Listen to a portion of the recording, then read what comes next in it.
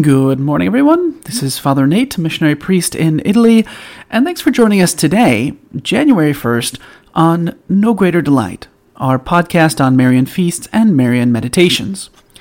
Today, the first day of January, we have a number of feasts, but first I just want to give a couple of feasts that don't have a particular day to be celebrated. These are feasts that come up in the month of January. So, the second Friday in January, that's what I mean, it doesn't have a particular day, whenever it happens to fall, they celebrate Nuestra Señora Gaucha del Mate, Our Lady of Mate, in Rufino, Santa Fe, Argentina. In the early 1990s, a group of Argentine Catholics began promoting a new Marian title, Our Gaucho Lady of Mate, after the native tea popular throughout South America.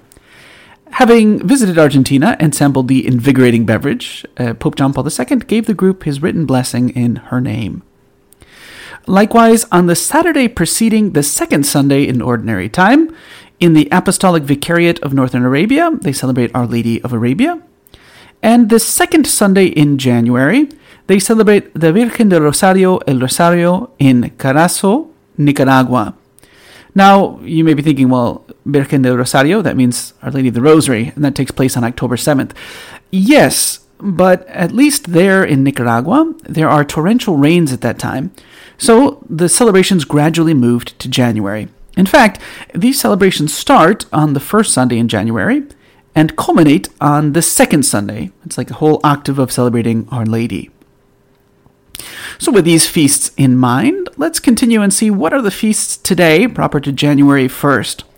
Well, of course, we know one of them, Mary, Mother of God. Now, the Church upheld this title, Mary, Mother of God, at the Council of Ephesus in 431, where St. Cyril proclaimed that Emmanuel is very God, and therefore the Holy Virgin is the Mother of God, the Theotokos, right? This was in order to condemn the teachings of Nestorius, who held that Mary bore Jesus' human body only, and not his divinity, right? But it usually happens that the Church issues a decree long after popular practice has already started taking over, right? So the fact that Christians already revered Mary as the Mother of God was part of the argument that Cyril made, right? But as of yet, at that point in history, there was no feast day, right? Julius Caesar's calendar reform of 46 BC had set January 1st as the start of the new civil year, right? And we know that around the year 650, there was a commemoration on August 15th in Jerusalem of Natale Sanctae Mariae, like an anniversary of Mary, right? But while they were celebrating it on August 15th in Jerusalem, it said that they were celebrating it on January 1st around that time in Rome, right? So we know, too, that for us, the Catholic year begins with Advent, 4 weeks before Christmas, and January 1st is 1 week after Christmas. It's liturgical octave, right? It's also the day at which the child Jesus would have been circumcised and named in accordance with Jewish custom, right? So that, again, traditionally, Roman Catholics have observed January 1st as the octave of Christmas, or sometimes as the Feast of the Circumcision, and that was until the reforms of Vatican II, which took effect January 1st, 1970, right? So this is also known as World Day for Peace, right? Which, if I'm not mistaken, was something begun by maybe Paul VI. It's also, we can say in general, the commemoration of the divine maternity, right?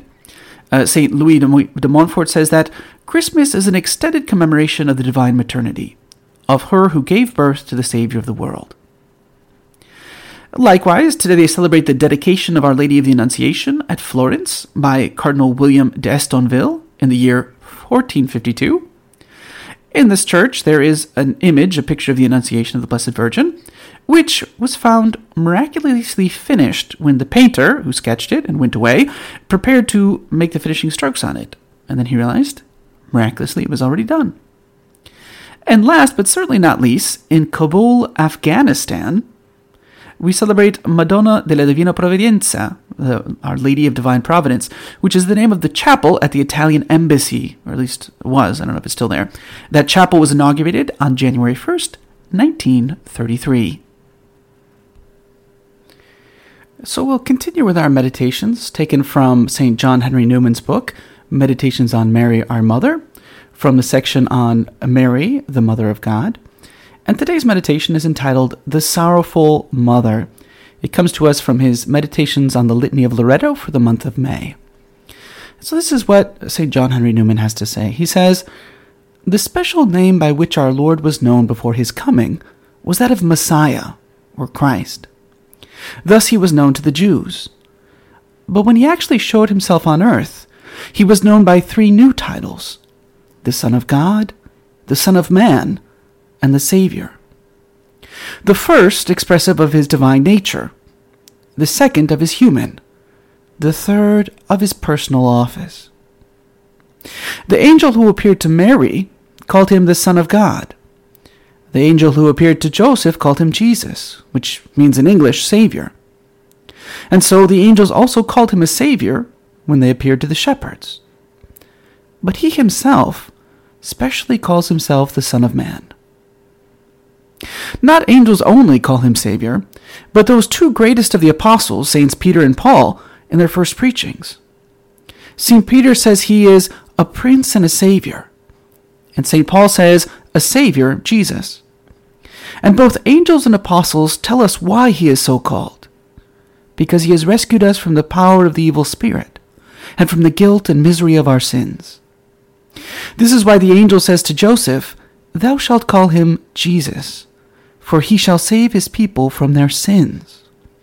And St. Peter, God has exalted him to be the Prince and Savior, to give repentance to Israel and remission of sins.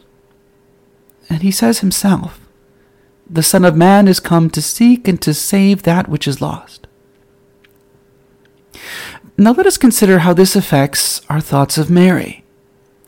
To rescue slaves from the power of the enemy implies a conflict. Our Lord, because he was a Savior, was a warrior.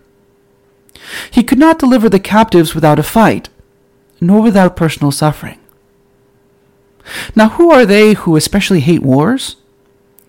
A pagan poet answers, "Wars," he says, are hated by mothers. Mothers are just those who especially suffer in a war.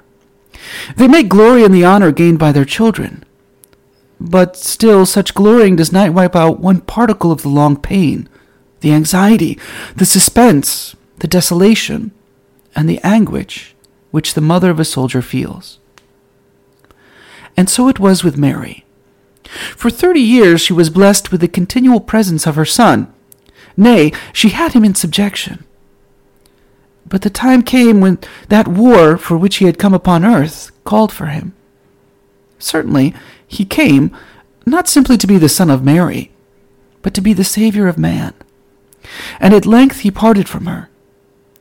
She knew then what it was to be the mother of a soldier. He left her side. She saw him no longer. She tried in vain to get near him. He had for years lived in her embrace, and after that, at least in her dwelling. But now, in his own words, the Son of Man had not where to lay his head. And then, when years had run out, she heard of his arrest, his mock trial, and his passion. At last she got near him. When and where? On the way to Calvary. And when he had been lifted upon the cross, and at length she held him again in her arms. Yes, when he was dead. True, he rose from the dead, but still she did not thereby gain him, for he ascended on high, and she did not at once follow him. No, she remained on earth for many years, in the care indeed of his dearest apostle, St. John. But what was even the holiest of men compared with her own Son, and him the Son of God? O Holy Mary, Mother of our Savior, in this meditation we have now suddenly passed from the joyful mysteries to the sorrowful, from Gabriel's annunciation to you, to the 7 dolors. That, then, will be the next series of meditations which we will make about thee.